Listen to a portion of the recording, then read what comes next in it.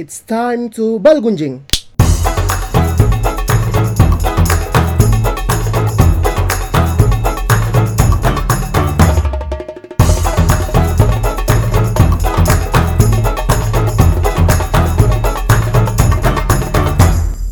Selamat datang kembali di Bal Gunjing Podcast. Sekarang kita pukul 5 pagi. Kita rekamannya pagi sekali setelah nobar. Nomor pribadi ya, perkenalkan saya Mbah. Dan saya Denny. Wah, masih ngantuk nih. Ya kurang lebih, apalagi habis melihat Liverpool dipukul oleh Man City. Nyaris 5-0 ya. Nyaris Kalau nggak karena VAR mungkin udah 5-0. Kemarin ada pertandingan dari Liga Inggris, Arsenal versus Norwich. Oh ya. Menang telak sepertinya, sama seperti City hari ini. Kemudian ada Bournemouth lawan Newcastle United. Newcastle United unggul 1-4 atas tuan rumah. Kemudian Everton versus Leicester City. Everton unggul 2-1 dari skuad Rodgers. Wah, tumben. Padahal City juga, Leicester City juga lagi lumayan bagus ini, peringkat 3. Yang mengejutkan dari tanggal 2 kemarin itu ada West Ham yang comeback sepertinya lawan Chelsea. Ya, 3-2. Menarik juga ya. Thomas Soucek, Mikel Antonio, ya comeback. Willian membuka gol pertama Chelsea, kemudian dibalikan kedudukannya jadi 2-1. Digolkan lagi oleh Willian, baru Andriy Yarmolenko terakhir. Sebenarnya agak miris sih. Iya. Chelsea juga lagi berburu posisi 4 besar. Simpat besar. Kemudian dengan bicara skuad yang juga lumayan jauh ya perbedaannya. Pemain Chelsea punya skuad yang lebih siap untuk bersaing di Liga Champions ya. Jadi rasanya kekalahan atas West Ham ini seperti sebuah pukulan telak bahwa mungkin Chelsea juga sendiri belum siap untuk memulai kompetisi yang baru. Tapi dengan suntikan dua pemain seperti Werner di lini serang itu mungkin jadi modal untuk musim. Cuma kita belum tahu nih apakah Werner bakal langsung klop dengan Chelsea atau enggak. Kita lihat nanti. Menarik karena melihat Lampard juga senang merotasi pemain ya. Iya, masalah utamanya adalah mereka kadang nggak bisa supply ke lini depan. Nah, bahkan kemarin yang ngegol itu Willian.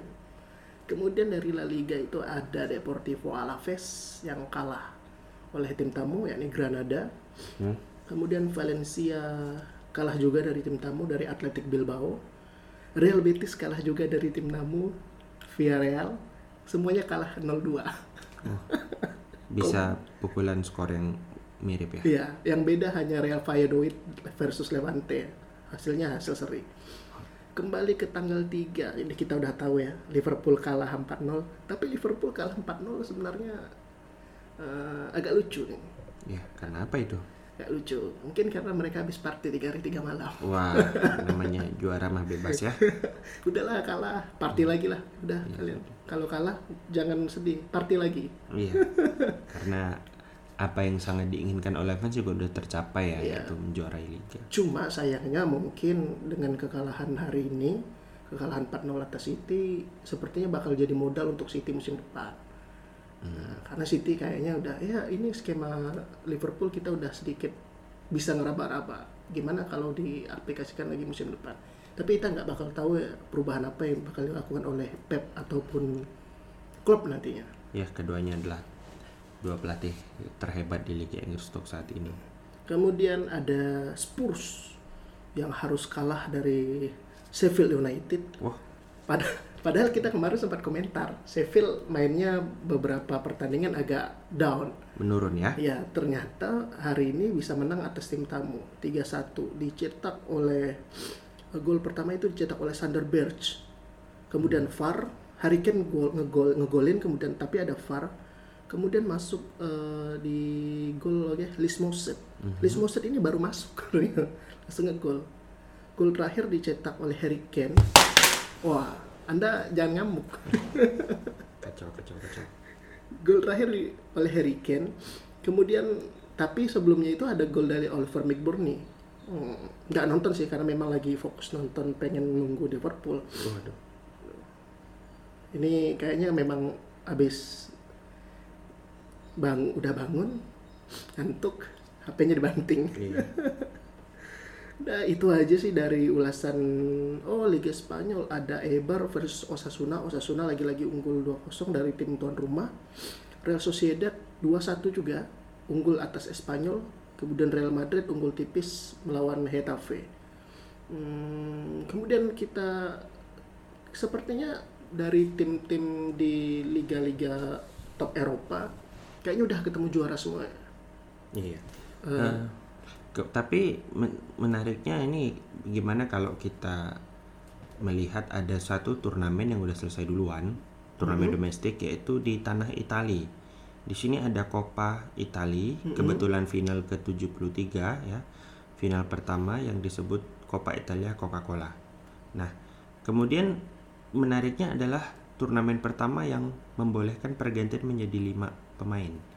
Karena kebetulan Italia ini nggak jauh beda mulainya sama Liga Jerman ya. Jadi namun ternyata pergantian 5 pemain ini sudah dimulai dari semifinal leg kedua. Oh, berarti waktu mereka lawan Inter Milan.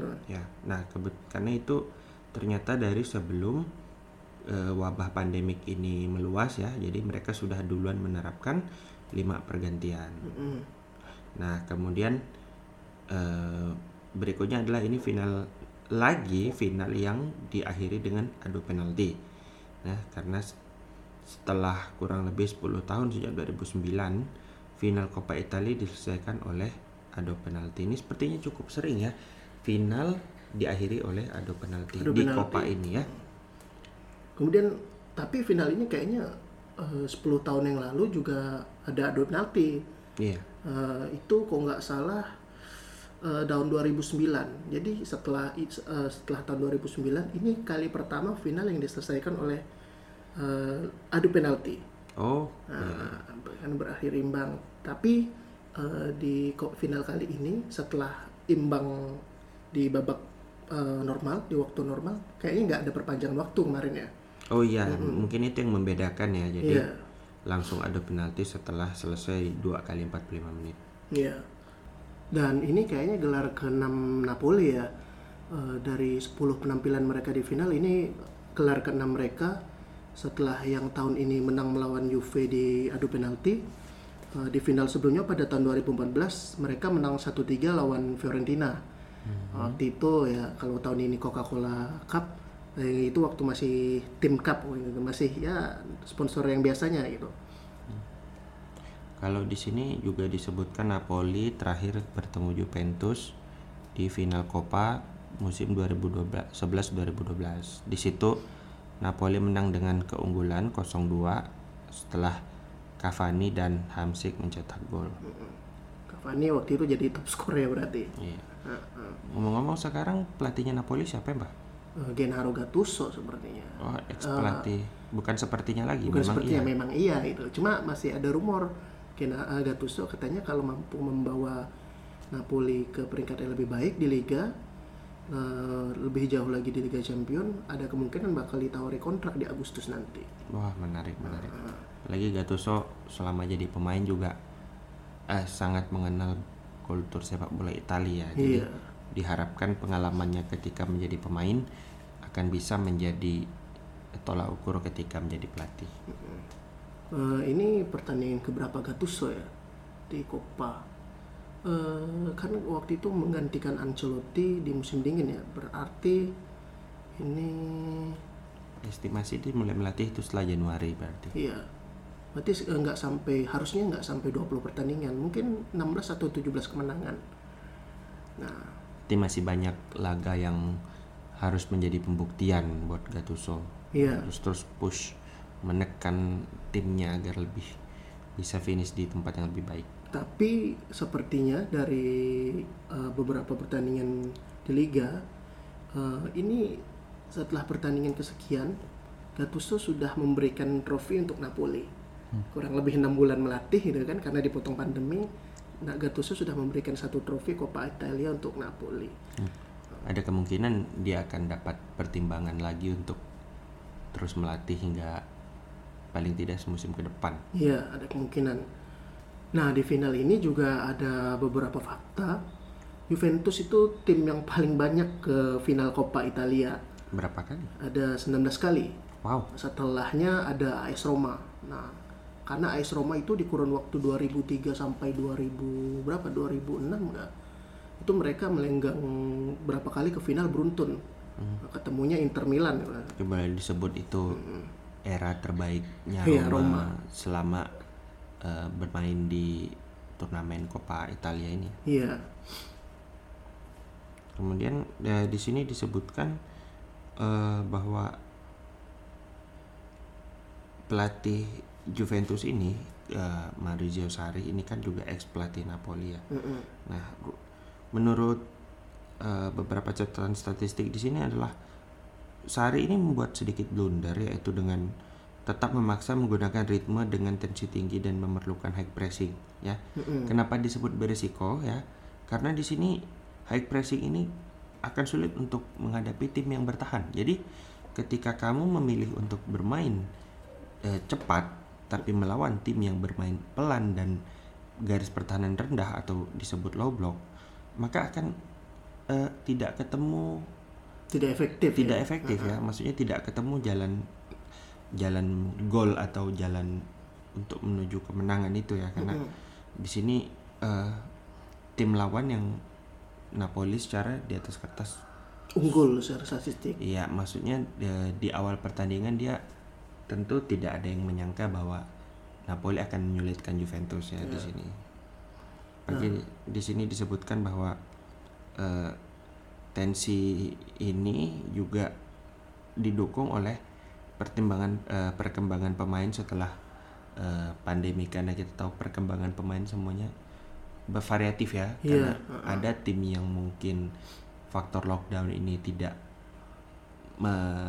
mengisyaratkan pemain untuk apa istilahnya work at home ya, atau stay at home atau exercise at home. Sementara mungkin tim-tim lain, tim-tim besar ya, mungkin kalau saya boleh beropini, sangat ingin para pemain-pemainnya tuh fit, hingga kita bisa lihat di media sosial beberapa klub profesional ya, di mana pemain-pemainnya rutin melakukan workout, rutin exercise ketika belum menginjak lapangan kembali. Tapi masalahnya ada seperti ini. Mereka akan sulit berlatih dengan intensitas yang lumayan tinggi apabila di rumah. Karena latihan dengan intensitas yang lumayan tinggi itu kalau dilakukan sendiri lumayan cukup beresiko. Apalagi dengan kondisi fisio mereka kan. Apalagi ketika pada saat latihan rutin, setiap pemain itu pasti diawasi soal fisio, soal asupan. Tapi ketika di rumah mungkin mereka akan sulit untuk memantau baik itu gizi, asupan, ataupun dalam kondisi fisik mereka. Nah, itu yang jadi ironis sedikit ketika kita akan melakukan latihan di rumah dengan intensitas tinggi. Dan Napoli sendiri sebenarnya cukup efektif walaupun bermainnya bertahan. Dari total 14 tembakan yang dilancarkan, 7-nya mengenai sasaran. Wah. Dengan kata lain, Buffon harus memang ekstra keras di 2 kali 45 menit. Sedangkan Juventus yang memang mainnya high press di awal-awal itu hanya memiliki total 3 tembakan dari 3 tembakan tepat sasaran dari 13 tembakan. Ini kan lumayan kontras ya statistik kayak seperti ini. Mereka mendominasi tapi tidak efektif. Nah, sedangkan untuk umpan silang Juventus sangat-sangat ironi ya. Hanya 3 yang sukses dari 25 kali percobaan. Wow. Mungkin karena Napoli bermainnya dengan garis bertahan yang rendah. Kemudian dari 14 tembakan, 9 diantaranya dilakukan pemain Napoli dari dalam kotak penalti Juventus. Dan walaupun bermain bertahan, dengan kita tahu karakter Gattuso yang meledak-ledak, mungkin memberikan instruksi untuk melakukan, tidak segan melakukan pelanggaran, ternyata Napoli hanya melakukan 9 pelanggaran. Wah, malah bermain cukup clean ya. Iya, cukup clean. Padahal ini tensinya ya lumayan tinggi, final kan. Kemudian ada fakta apa lagi nih? Nah, di sini disebutkan Gattuso ini selama melatih Napoli ternyata sudah beberapa kali mengusir pemain dari latihan. Jadi kayaknya Tukang usir. iya ya, maksudnya begini, ketika menjadi pemain Gattuso ini diusir wasit karena banyak melakukan pelanggaran yang berbuah kartu. Bahkan katanya pernah ribut dengan seorang pelatih ya di waktu pertandingan.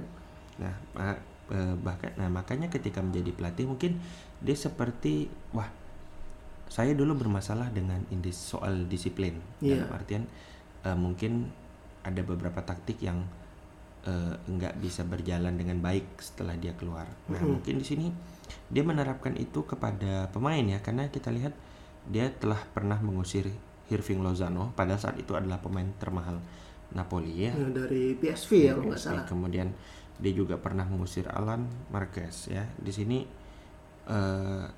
lagi-lagi dia bicara soal sikap yang berkaitan dengan disiplin ya. Di sini ada saduran dari wawancaranya ya, ada tensi pada pelatihan Napoli hari ini hingga akhirnya Gattuso meminta Lozano untuk pulang lebih awal. Siapapun yang merasa lelah dan juga tidak baik secara mental, maka dia lebih baik tetap berada di locker room atau ruang ganti dan melewatkan hari latihan, ujarnya. Jadi kayaknya di sini Gattuso ingin menegaskan bahwa pemain termahal sekalipun atau pemain terbaik sekalipun, jika pada latihan tidak siap maka lebih baik tidak usah ikut. Jadi di sini sepertinya Gattuso terlihat ingin menancapkan karakter bahwa kesiapan itu sangat penting. Jadi, effort juga. Iya, effort. Jadi ketika kamu latihan ternyata tidak bisa menunjukkan potensi atau menunjukkan kemampuan maksimal, mungkin baik kamu pulang dulu aja gitu. Iya. Mungkin yang ditekankan Gattuso bukan karena hal-hal yang lainnya mungkin sensitif, tapi memang sikap bagaimana pemain menyikapi latihan gitu. Nah, di sini terlihat juga Gattuso bicara soal pengalamannya ketika menghadapi Juve ya. Tidak akan pernah kita memperoleh pertandingan yang mudah ya, apalagi Juventus itu adalah bagian dari DNA mereka, dan klub Juventus ini selalu siap untuk menghadapi siapapun. Ya, kemudian selama beberapa tahun dia menghadapi Juventus ya, baik sebagai pemain dan juga mungkin kemarin di final Coppa, dia melihat ya mereka punya konsistensi dan mentalitas yang baik, yang besar ya. Jadi kita harus menghargai mereka, namun kita juga tetap harus bermain dengan seluruh kekuatan kita. Di sini artinya Gattuso sangat ingin di atas kertas seperti tadi saya sempat ungkit bahwa Juventus pasti akan dijagokan melawan siapapun.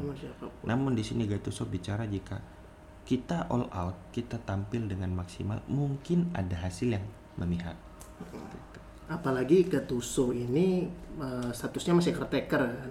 Dengan status caretaker ini pasti mereka lawan-lawannya sedikit menganggap belum ada pakem skema yang pas ini untuk Napoli. Nah, ternyata ada fakta yang unik. Dari 16 besar, Napoli hanya kebobolan 1 gol. Wah. Nah, lawan apa?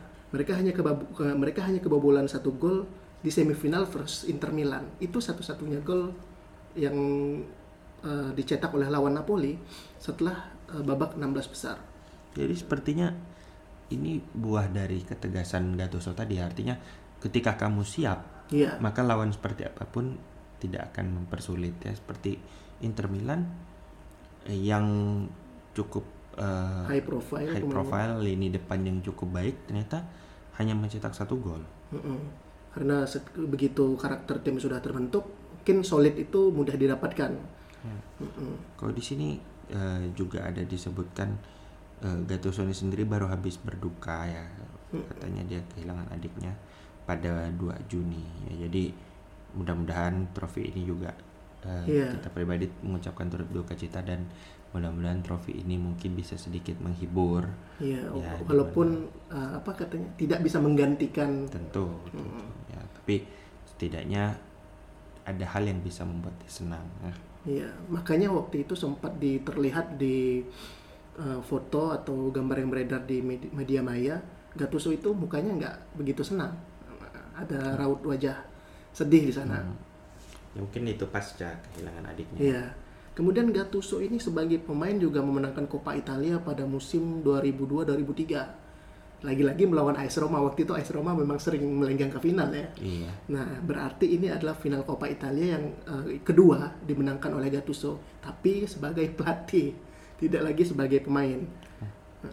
Artinya di sini akhirnya Gattuso bisa merasakan Coppa sebagai pelatih ya. Sebagai pelatih. Tapi waktu itu kalau nggak salah Gattuso nggak main di leg pertama. Oh ya. Di leg pertama itu ini kita searching dulu ya. Kita buka-bukaan ini, kalau searching kita buka-bukaan. Nah, jujur aja kita selama ini agak kurang memperhatikan Serie A secara detail ya. Iya. Kayaknya kita seringnya menonton Inggris, Spanyol, Jerman. Kalau saya pribadi nggak terlalu senang nonton Spanyol. Mungkin yang terlalu diperhatikan masih Bundesliga dan Inggris. Nah, di sini dikatakan Milan menang telak 1-4 di Olimpico. Ini menangnya tandang ya. Menang tandang 1-4 itu di Olimpico udah lumayan banget. Waktu itu Coppa Italia masih menggunakan format 2 leg. Wah, jadi artinya juga terlihat akan perlu beberapa perubahan buat pelatih-pelatih Italia ke depannya. Jadi melihat Gattuso yang statusnya caretaker bisa juga membawa Napoli mengalahkan Juventus yang di atas kertas dijagokan. Bahkan di setiap turnamen domestik mulai itu Juventus selalu menjadi kandidat baik juara Serie A maupun Coppa. Nah, dengan ini kemudian pada leg kedua Juve dan Roma bermain imbang 2-2. Nah, di leg kedua ini Gattuso baru bermain. Di sini datanya seperti itu. Ini dari searching ya, bukan kata saya. Jadi di sini Gattuso paling tidak sempat merasakan apa itu ya, kita boleh sebut Milan yang juga tentu dijagokan ya. Iya. Tapi dengan dia tidak bermain, mungkin dia merasa keputusan pelatih saat itu mencadangkan dia, mungkin melihat ada ketidaksiapan ya. Jadi kayaknya dari sini kita bisa belajar bahwa kesiapan itu sangat penting. Iya. Jadi Gattuso kita tahu juga regular starter ya di Milan pada awal 2000-an. Jadi mungkin di Coppa ada 1-2 faktor yang membuat dia dicadangkan. Nah, jadi itu mungkin dari situ dia belajar juga. Ketika menjadi pelatih, disiplin akan menjadi hal yang dia tekankan. Oh iya, soal tadi yang katanya Gattuso mengusir Hirving Lozano pada saat latihan. Hirving Lozano sama sekali tidak bermain pada final.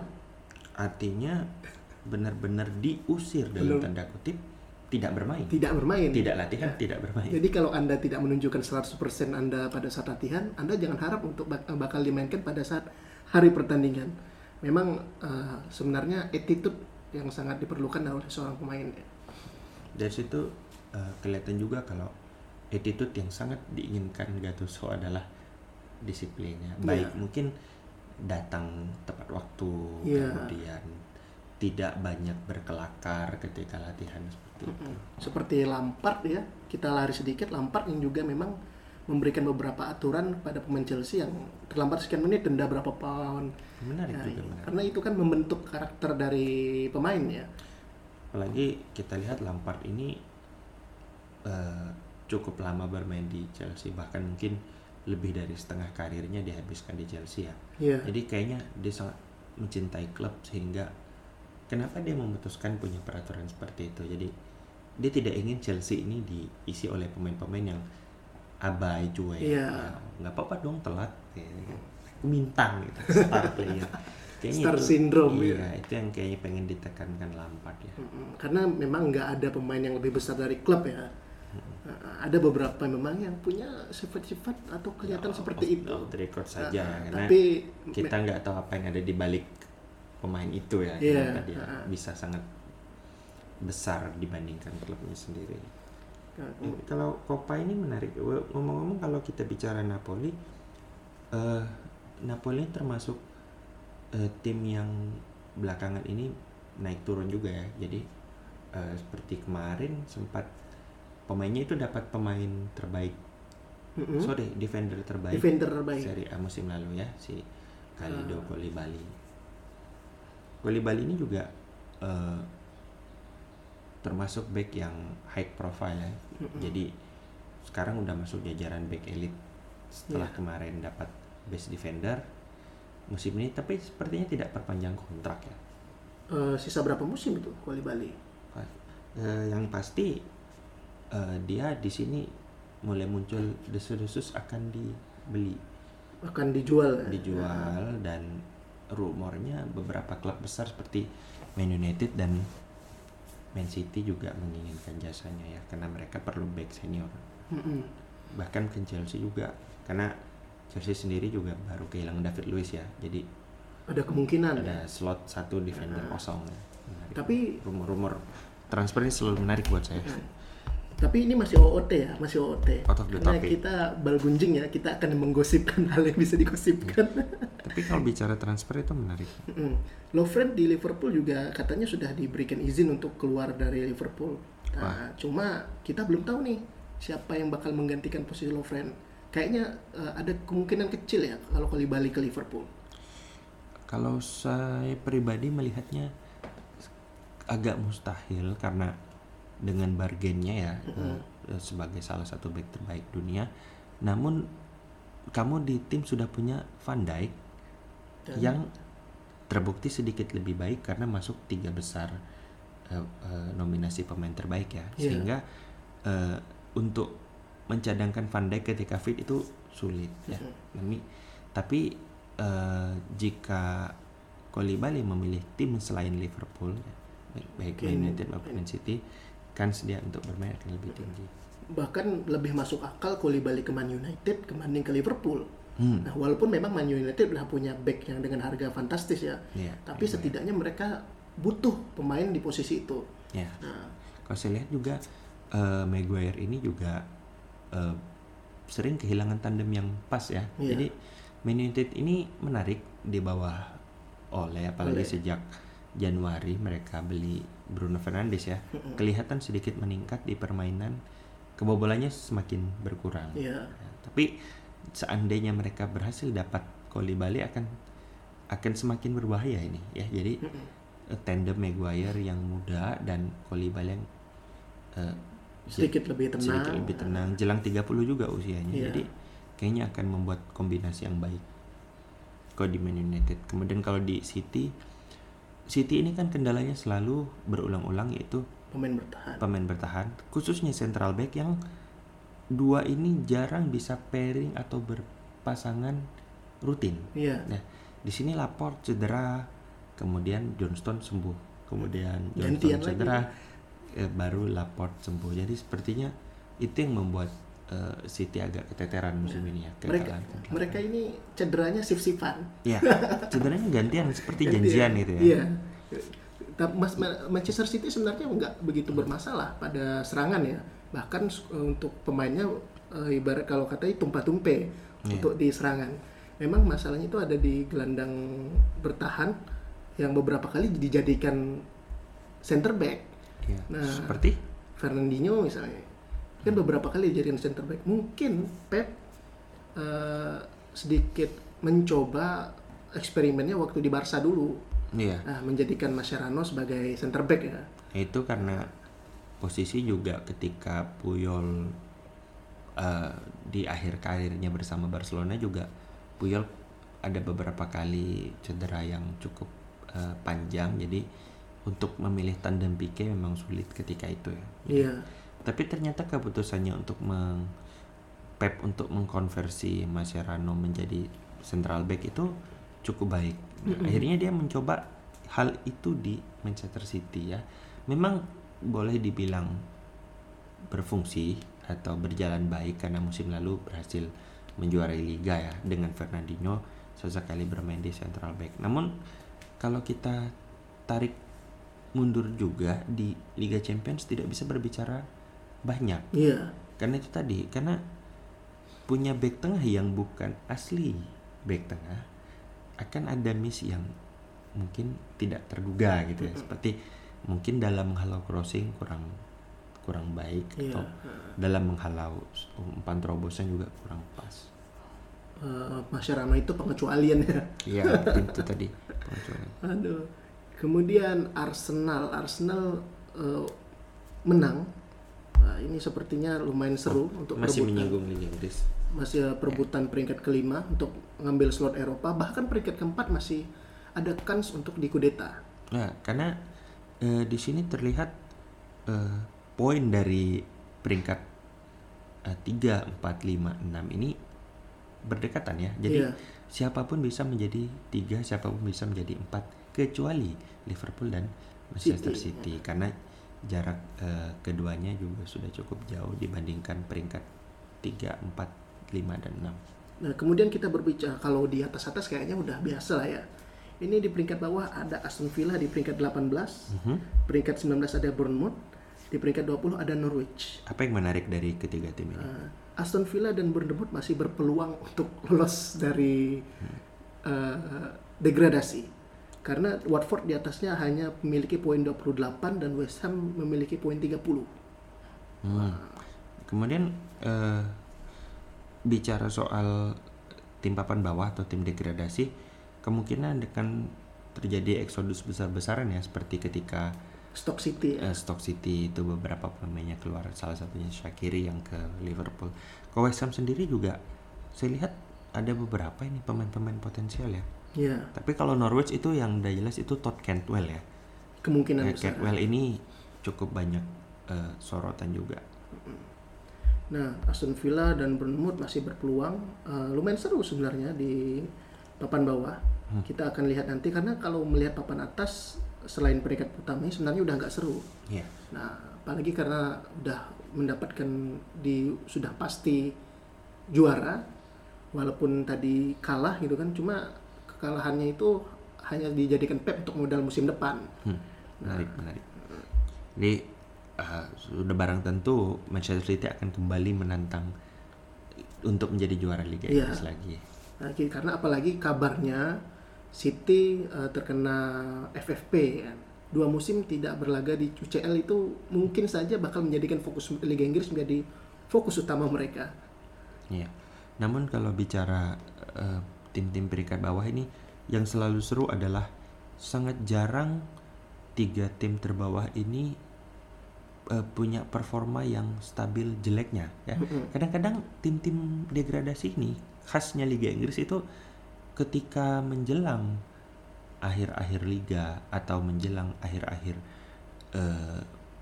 beberapa pertandingan sebelum liga usai, itu biasanya ketika menghadapi tim besar mereka akan bermain all out ya, dalam artian seperti bukan permainan biasanya. Iya. Karena gimana kalau di mungkin suatu di lain kesempatan kita bisa. Mungkin kita bakal ulik di lain waktu. Nah, mungkin udah OOT-nya udah kali ya. Okay. Karena kalau kebanyakan ya, ini kembali ke Coppa Italia tadi. Coppa Italia. Gattuso berhasil memenangkan, ternyata ini pertandingan ke-17. Oh ya? Gattuso. Ini pertandingan 17 Gattuso bersama Napoli dan langsung memenangkan Coppa Italia. Nah, dan di Napoli sendiri lumayan impresif sebenarnya. 9 dari 15 pertandingan di Liga itu, dari 15 pertandingan 9 kali menang, 1 seri dan 5 kali kalah. Ini poin sepertinya salah satu poin terbaik mereka ya, 1,87 per pertandingan. Dan ini disadur dari WhoScored. Namun menariknya untuk peringkat di Serie A ternyata Napoli ini peringkat 6. Oh, peringkat 6 ya. Setelah di musim ini bermain di Liga Champions. Akhirnya musim depan kemungkinan besar mereka akan libur dulu karena peringkat 6 ya. Tapi apakah di sisa pertandingan Gattuso bisa memperbaiki catatan ini, kita tidak tahu. Tapi kita selalu berharap terlepas dari sisi emosional di mana Gattuso kehilangan adiknya ya. Tapi saya selalu berharap pelatih-pelatih muda seperti Gattuso ini kedepannya akan juga berhasil menaikkan pemain muda Italia. Seperti kita lihat Italia timnasnya sendiri ini udah mulai jarang punya pemain muda yang sangat disorot ya. Beda dengan ketika era saya masih ingat itu nonton Italia di awal-awal 2000 gitu ya. Itu banyak sekali pemain muda Italia yang bahkan masuk timnas aja sulit ya. Dan yang sudah masuk timnas pun masih ada yang sering di bangku cadangannya itu juga sering adanya pemain-pemain muda yang hebat. Artinya bahkan bench pun Italia ini punya pemain potensial gitu ya. Tahun 2000-an itu Bundesliga yang hampir tidak punya pemain muda. Iya, jadi trennya ke situ. Kemudian bicara lagi Napoli, ternyata pertandingan terakhirnya Napoli di Liga itu ngon Atalanta. Kalah ya. Atalanta memakan korban lagi, Pak. Ya, itu kemenangan ke-10 ternyata Napoli yang menjadi korbannya. Di sini kalah 2-0 ya. Tapi sudahlah, kita setidaknya Napoli masih bisa sedikit berbangga hati karena sudah mengantongi 1 trofi duluan ya. Yeah. Nah, kemudian Serie A ini juga masih tipis-tipis ini jarak peringkat 1, 2 dan 3-nya ya. Itu hari ini ya. Ya. Lawan Atlanta. Ini bahkan kabarnya David Ospina cedera. Waduh. Walaupun David Ospina katanya nggak main di final karena akumulasi kartu ya. Makanya yang main itu Meret. Nah, dan ini mungkin jadi pertandingan ke-222-nya Gattuso sebagai manajer. Nah, umur 42 tahun ya, sebagai pelatih masih lumayan muda. Kemudian bicara juga performa liga ini ya, dari 29 pertandingan Napoli ternyata berhasil menang 13 kali, draw 6 kali dan kalah 10 kali. Kalahnya lumayan banyak, tapi sepertinya kekalahannya ini nggak begitu pengaruh dengan posisi liga ya. Di sini juga peringkat 6 rasanya masih cukup aman. Yeah. Tapi dia harus siap ini disalip oleh mantan klubnya itu AC Milan. AC Milan. Ya, di sini AC Milan peringkat ke-7, poinnya hanya beda 2. Tapi mereka memang harus bersiap ya. Nah, karena ada kerugian sedikit kalau apabila bisa disalip oleh Milan, mereka nggak bisa mengamankan kualifikasi ke Europa League. Nah, namun kalau kita bicara Europa League juga rasanya kita belum tahu nih apakah ada kebijakan baru ya. Rasanya agak terlambat untuk membuat kebijakan. Kemarin kita sudah lihat Liga Champions sudah langsung mengeluarkan format baru ya, di mana hanya satu leg dan bermain di tempat netral ya. Nah, di sini Liga Eropa atau European League masih belum menunjukkan apa peraturan baru yang akan mereka buat. Regulasinya bahkan masih belum jelas, hanya sekedar masih isu ya. Kemudian di sini, tapi kalau kita bicara lagi Napoli ya, kita bolak-balik ini. Nah, poinnya ke peringkat 4 ternyata lumayan jauh juga nih. Udah hampir ke peringkat 4 itu sekitar 15 poin. Nah, peringkat 4-nya ini ternyata Atalanta. Atalanta menarik juga ya. Dan poin mereka dengan Inter itu hanya beda 4. Peringkat 3-nya Inter.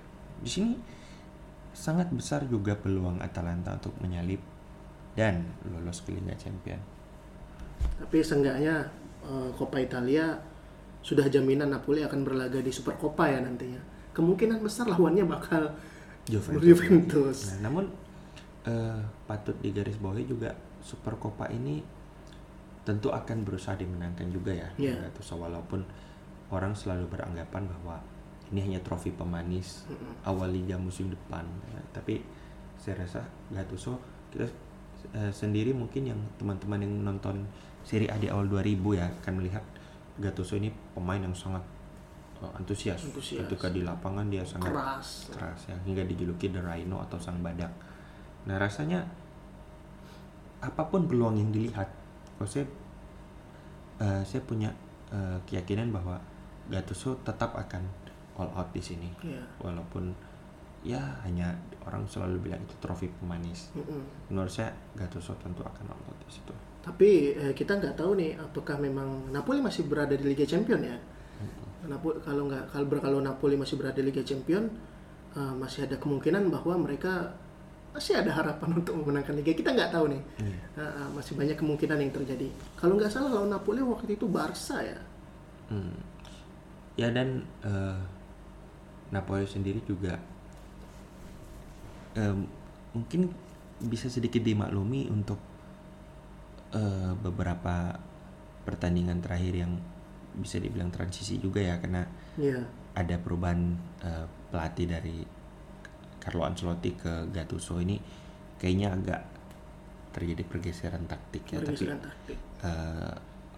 All in all ya berhasil juga memenangkan salah satu trofi bergengsi ya di sepak bola, itu Coppa Italia. Bahkan saking transisi perubahan skemanya, Gattuso ini jarang memainkan Hirving Lozano. Padahal Hirving Lozano itu salah satu pemain termahal malah.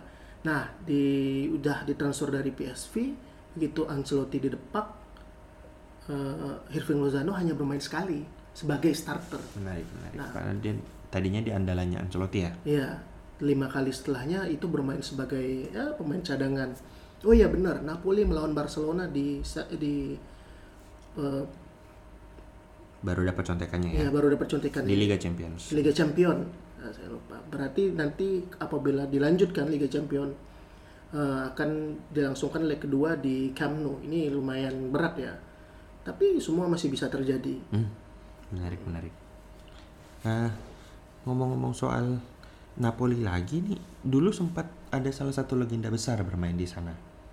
Oh, kira siapa? yang nggak tahu saya getok kepala. Iya, kayaknya. Ya, tentu Maradona. Iya, maksudnya orang tentu tahu Maradona, tapi mungkin nggak semua orang tahu kalau Maradona pernah bermain di Napoli. Iya. Bahkan menurut kabar ada patung khusus yang dibuat seperti Maradona dan nomor 10 di Napoli juga dipensiunkan. Tapi bukan patung khususnya, bukan postur Maradona yang sekarang ya. Oh iya. Tentu sudah lama nggak main sepak bola ya, tentu. Ya, keluar lagi jokes bapak-bapak. Sangat menikmati hidup. Menikmati hidup sehingga dianya kelewatan ya. Iya. Karena overweight. Apalagi dulu kan Maradona dikenal dengan footworknya yang kalau kita mungkin kalau generasi kita yang nggak pernah lihat Maradona main, ya mungkin seperti Messi cuma lebih energik. Iya. Walaupun Messi sendiri juga mainnya udah masuk sepak bola modern, gaya bermainnya sedikit berbeda. Lebih thinking ya, lebih ke arah berpikirnya, visinya lebih diperlihatkan. Itu aja sih yang dari bahasan kali ini. Kita sebenarnya Coppa Italia penasaran aja karena nggak banyak liga yang kayaknya belum selesai. Di FB Pokal sepertinya belum. Iya. FA Cup juga belum. Menurut info juga turnamen yang sudah duluan selesai. Oh, sebelumnya juga sudah ada Carabao Cup. Ya, namun Carabao ini seringkali dianggap sebagai bukan turnamen yang dalam tanda kutip bergengsi, hingga tidak banyak media yang meliput. Nah, di tanah Inggris itu apa? Tentunya FA. Piala FA. Cup tertua ya. Iya. Cup bahkan belum sampai final, baru kemarin memainkan perempat final ya. Baru beberapa tim baru dapat peserta di semifinal DFB Pokal. Coppa Italia termasuk cup yang sudah ketemu juaranya. Nah, dan ini salah satu kompetisi yang di Italia yang dimainkan juga pada Juni final. Coppa Italia sebelumnya rata-rata dimainkan Mei. Ya, karena ini faktor pandemi. Pandemi ya. Semuanya mundur. Tapi kalau nggak salah di tahun 2002 apa 2003 itu, apa mungkin 2005, itu juga ada Coppa Italia yang dimainkan di bulan Juni. Apa penyebabnya? Mungkin karena jadwal. Iya. gitu nggak tahu karena memang belum pernah begitu memperhatikan Liga Italia. Nah, tapi waktu itu juga kan Liga Italia, Coppa Italia masih memainkan dengan skema 2 leg. Jadi kayaknya masih wajar-wajar aja. Nah, sekarang kan halangannya karena pandemi ya. Iya, jadi banyak sekali perubahan baru. Bahkan katanya ini Liverpool tim dengan yang juara tercepat ya. Iya. Siapa bilang? Namun menyisakan 7 laga loh. Juaranya kan Juni. Iya. Jadi kalau cepat harusnya April udah juara. Jadi ini menimbulkan rekor baru juga ya. Tercepat dan terlama dalam satu musim. Iya. Tercepat karena menyisakan 7 laga. Terlama karena pada bulan Juni. Iya. Ya sudahlah. Kalau nggak karena pandemi ini paling nggak ada alasan tim lainnya. Iya. Jadi banyaknya kompetisi yang mundur tentu akan berkaitan dengan mundurnya beberapa kompetisi lain ya. Tapi sudahlah, kita nggak membahas lebih jauh ya. Artinya untuk Serie A kenapa kita pilih Napoli, karena tadi sudah menjuarai Coppa di musim ini ya. Namun banyak juga hal yang menarik di Serie A ini. Mungkin di lain kesempatan bah kita bisa ulik tim lain di Serie A. Nah, lain kali kita bakal langsung hajar saja kita ngulik tim-tim Serie A. Wah, menarik. Karena udah ya Liga Inggris sudah ketemu juaranya, Serie A juga bakal ketemu juaranya. Kita bakal banyak bercokol di tim-tim papan tengah dan mungkin papan bawah. Iya. Nah, namanya juga bal gunjing. Iya, namanya mencari hal-hal yang bisa digunjingkan. Iya, kalau tim-tim papan atas tuh bukan bal gunjing lagi, kita bukan gosip lagi jadinya. Ya. Oke, mungkin cukup segitu aja. Ini udah 45 menit. Kalau tag-nya dirasa lemes, banyak kurang konsentrasi atau ngomongnya terbata-bata, ya harap maklum. Ya. Karena ini tag-nya mulai jam 5 pagi. Iya. Apalagi dalam kondisi tadi malamnya kurang tidur ya. Kurang tidur. Itu jam 1 tidur, jam 2 bangun. Iya. Ternyata udah kick off. Nah, itu aja dari kami. Semoga gak bosan. Mungkin ya kalau bosan diharapkan maklum karena memang kurang energik pembawaannya. Tapi bisa menyampaikan komentar-komentar, maupun mungkin boleh juga kalau mau ada yang dikomplain ya. Ya. Kemana Mbah kirimnya Mbah? Silahkan langsung saja menuju ke sosial media Balgunjing di @balgunjing.com, baik itu Twitter maupun Instagram. Jadi begitu. Oh iya, aku kan dipanggil Mbah nih. Iya. Aku kan selalu dipanggil Mbah. Manggil Denny-nya kurang enak. Oh iya. Kenapa? Kita harus punya panggilan lain juga ya? Enggak juga sih. Cuma kalau misalnya ada, ya siapa tahu kedepannya ada bintang tamu itu manggilnya agak susah dibedain. Oh. Nah, Denny siapa? Iya. Kalau saya kan Mbah udah pasti. Oh ini Mbah. Oh, iya. Yang mukanya paling tua di sini. Iya. Kita mesti punya nick gitu ya. Nah, paling nggak harus juga sih, tapi paling nggak untuk membedakan. Kalau Anda kan di sekolah kan dipanggil, Anda kan guru bahasa Inggris. Oh iya. Saya panggil Sir aja gimana? Gimana ya? Kok jadi kayak yang terhormat gitu ya kayaknya. Daripada saya panggil Lord. Iya kayaknya. Wah itu lebih. Ya, kayak zaman kerajaan Inggris gitu ya. Tapi boleh deh kalau Sir mah. Ya. Sir, ya, bukan Sir Ksatria gitu nggak. Iya. Kan nggak sampai di Pak ya maksudnya. Pak ya maksudnya. Jadi saya sebagai murid di sini. Iya murid tapi tua juga ya Mbak. Mukanya tua gitu. Gitu. Oke, itu aja sampai sekarang. Kalau ada masukan atau segala macam, komen head speech juga nggak masalah. Jangan dong. Masa di hate baru juga jalan. Di head speech ya. Nggak, tapi kalau head speech berurusan pribadinya dengan akun Mbah gitu. Gitu. Siap. Oke, silahkan saja langsung ke sosial media Instagram ataupun Twitter di @balgunjing. Balgunjing ya, bal itu bal bola, bukan bar. Jadi silakan add ke Balgunjing. Kita siap menerima masukan kalian di sana.